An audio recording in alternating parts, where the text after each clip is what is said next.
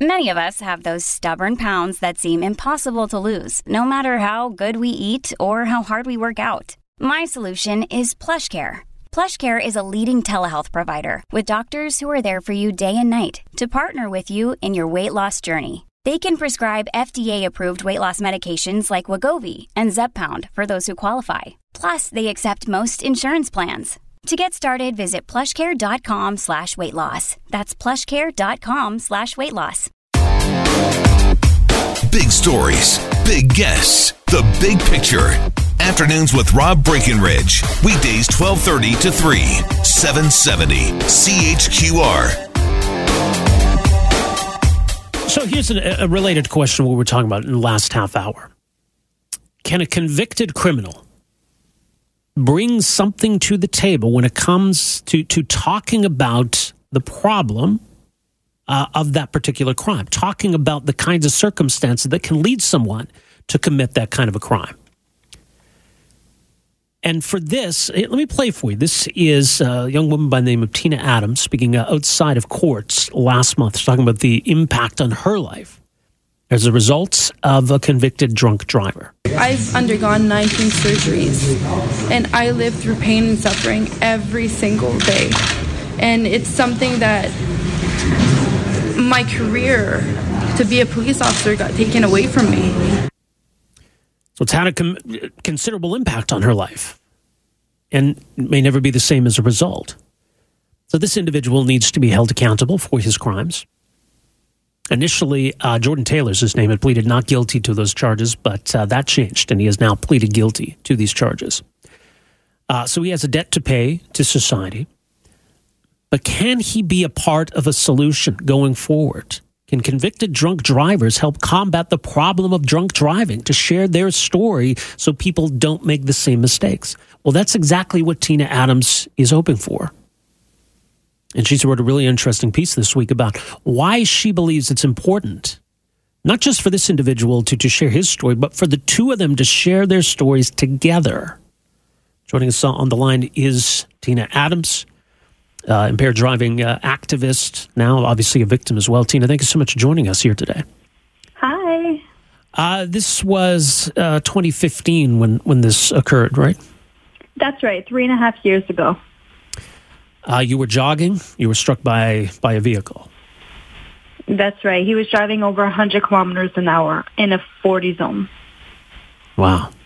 And you survived that. Obviously, you suffered, as you said in the clip, 19 surgeries. These were life-threatening injuries, weren't they?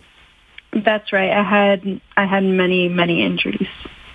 And you're still feeling the impacts of all of that today, then? That's correct. I have a chronic pain. I'm still taking medication to this day. I'll most likely have to take medication for the rest of my life to try and control the pain. Now, you tried to take some positive out of all of this, that you made the decision that you were going to be very active, very vocal about this issue, and since then you've been speaking at schools, colleges, et cetera, right? That's right. I have a story, and this story must be shared with the world. I know it has a major impact on students. I see their faces when I'm speaking, and I get messages all the time like, Tina, thank you for sharing that. I stopped somebody today from getting in their car, and it makes me really happy that I could make a difference. Now, for Jordan Taylor, who was charged with what happened, initially was pleading guilty to these charges, not only has he accepted responsibility, he's pleaded guilty, but he also apologized to you, didn't he? Yes, he did. Was that something you were looking for? Was that meaningful to you? Well, it's one thing to apologize in front of the judge. He read a paper in front of the judge, and people ask me, do you think he's sincere? Well, I'm hoping he is sincere. And like I said, it's one thing to apologize in front of the judge, but his actions will determine whether or not he really is sincere. So what is he facing in terms of a jail sentence? 8 months, but he will get out. It's possible that he could get out before. So you made a specific request to the judge. Tell us about that. Well, on January 9th, 2019, at the beginning of the month, last month. It was his sentencing. And I started by showing a video to the judge. I made a video specifically for him of all my injuries, of when I was in the intensive care. There was pictures of the car that hit me. So there was a lot of things, and even I cried while watching the video again. Yeah. And there was a lot of tears in that courtroom. And the judge, he did not stop watching the video. He watched a whole 9 minutes. I then went up to speak to the judge about all my injuries, how my life has completely got turned around, how I might never be able to have a child, how my career as a police officer got completely destroyed. And I spoke to him about all my injuries in detail. And afterwards, Jordan came up and he apologized while reading a paper. And then afterwards, I got up once I heard his apology, and I asked if I could say a request, which was, I explained I go in schools, I speak about impaired driving and the consequence that it had on my life, and how I would like Jordan to join me in my speakings. And I think I took the entire courtroom by surprise, including my father, who was there. So you wanted this to be a condition of his probation, that he has to do this? That's right. After his sentencing, that in his probation, he comes with me in school. Well, even after his probation, I would really like that. But when I mentioned this, I was it's unknown, right? I'm not sure. I don't know how it's going to be in the future. How are the students going to react with having him there with me? But I believe it will have a big impact on the students.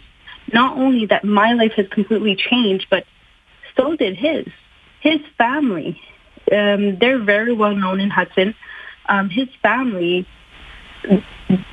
must have been affected by this, right? He has his story and I have mine. So the judge agreed to this. He'll be required to do at least 10 of these conferences, these events. The judge, actually, he had to think he says on January 9th, he decided not to do the sentencing right away. He said, I'll do it in 3 weeks. And just last week, he was sentenced to 8 months in jail.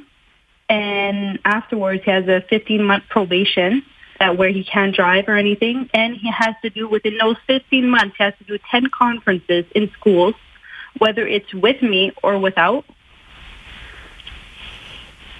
And you're prepared to share a stage with him. And I'm sure that'd be difficult for you to see him, to be in proximity with him, but you believe it's important. I believe so. And before we share the stage together, I'm going to have to get in touch with him so we could plan, so I could see exactly what will he be saying in front of the students, right? So I have to, but if we could make a difference, I'm already making a difference, but if he could help me to raise awareness on this, then I'm all for that. Yeah, and I think if he approaches it, with sincerity, I think it can be, it can have a positive impact. That this is somebody who made a horrible decision, who's impacted somebody's life forever. He's got to live with this. His life has changed. He's got a criminal record. That people can learn from that, and maybe hopefully not make those same mistakes. That's right. He has to live with the guilt of everything he has done to me. And later on, if one day he has a child, he's going to have to tell that to his children. I ruined a young girl's life. So this will stay with him forever. Yeah, well, this is really unique. So he's got the time to serve in jail before all of this happens. So perhaps maybe even later this year, early next year, you anticipate?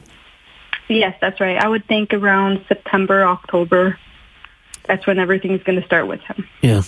Well, it's certainly pretty courageous on your part, and hopefully some further good can come of all of this, in addition to all the work you've been doing.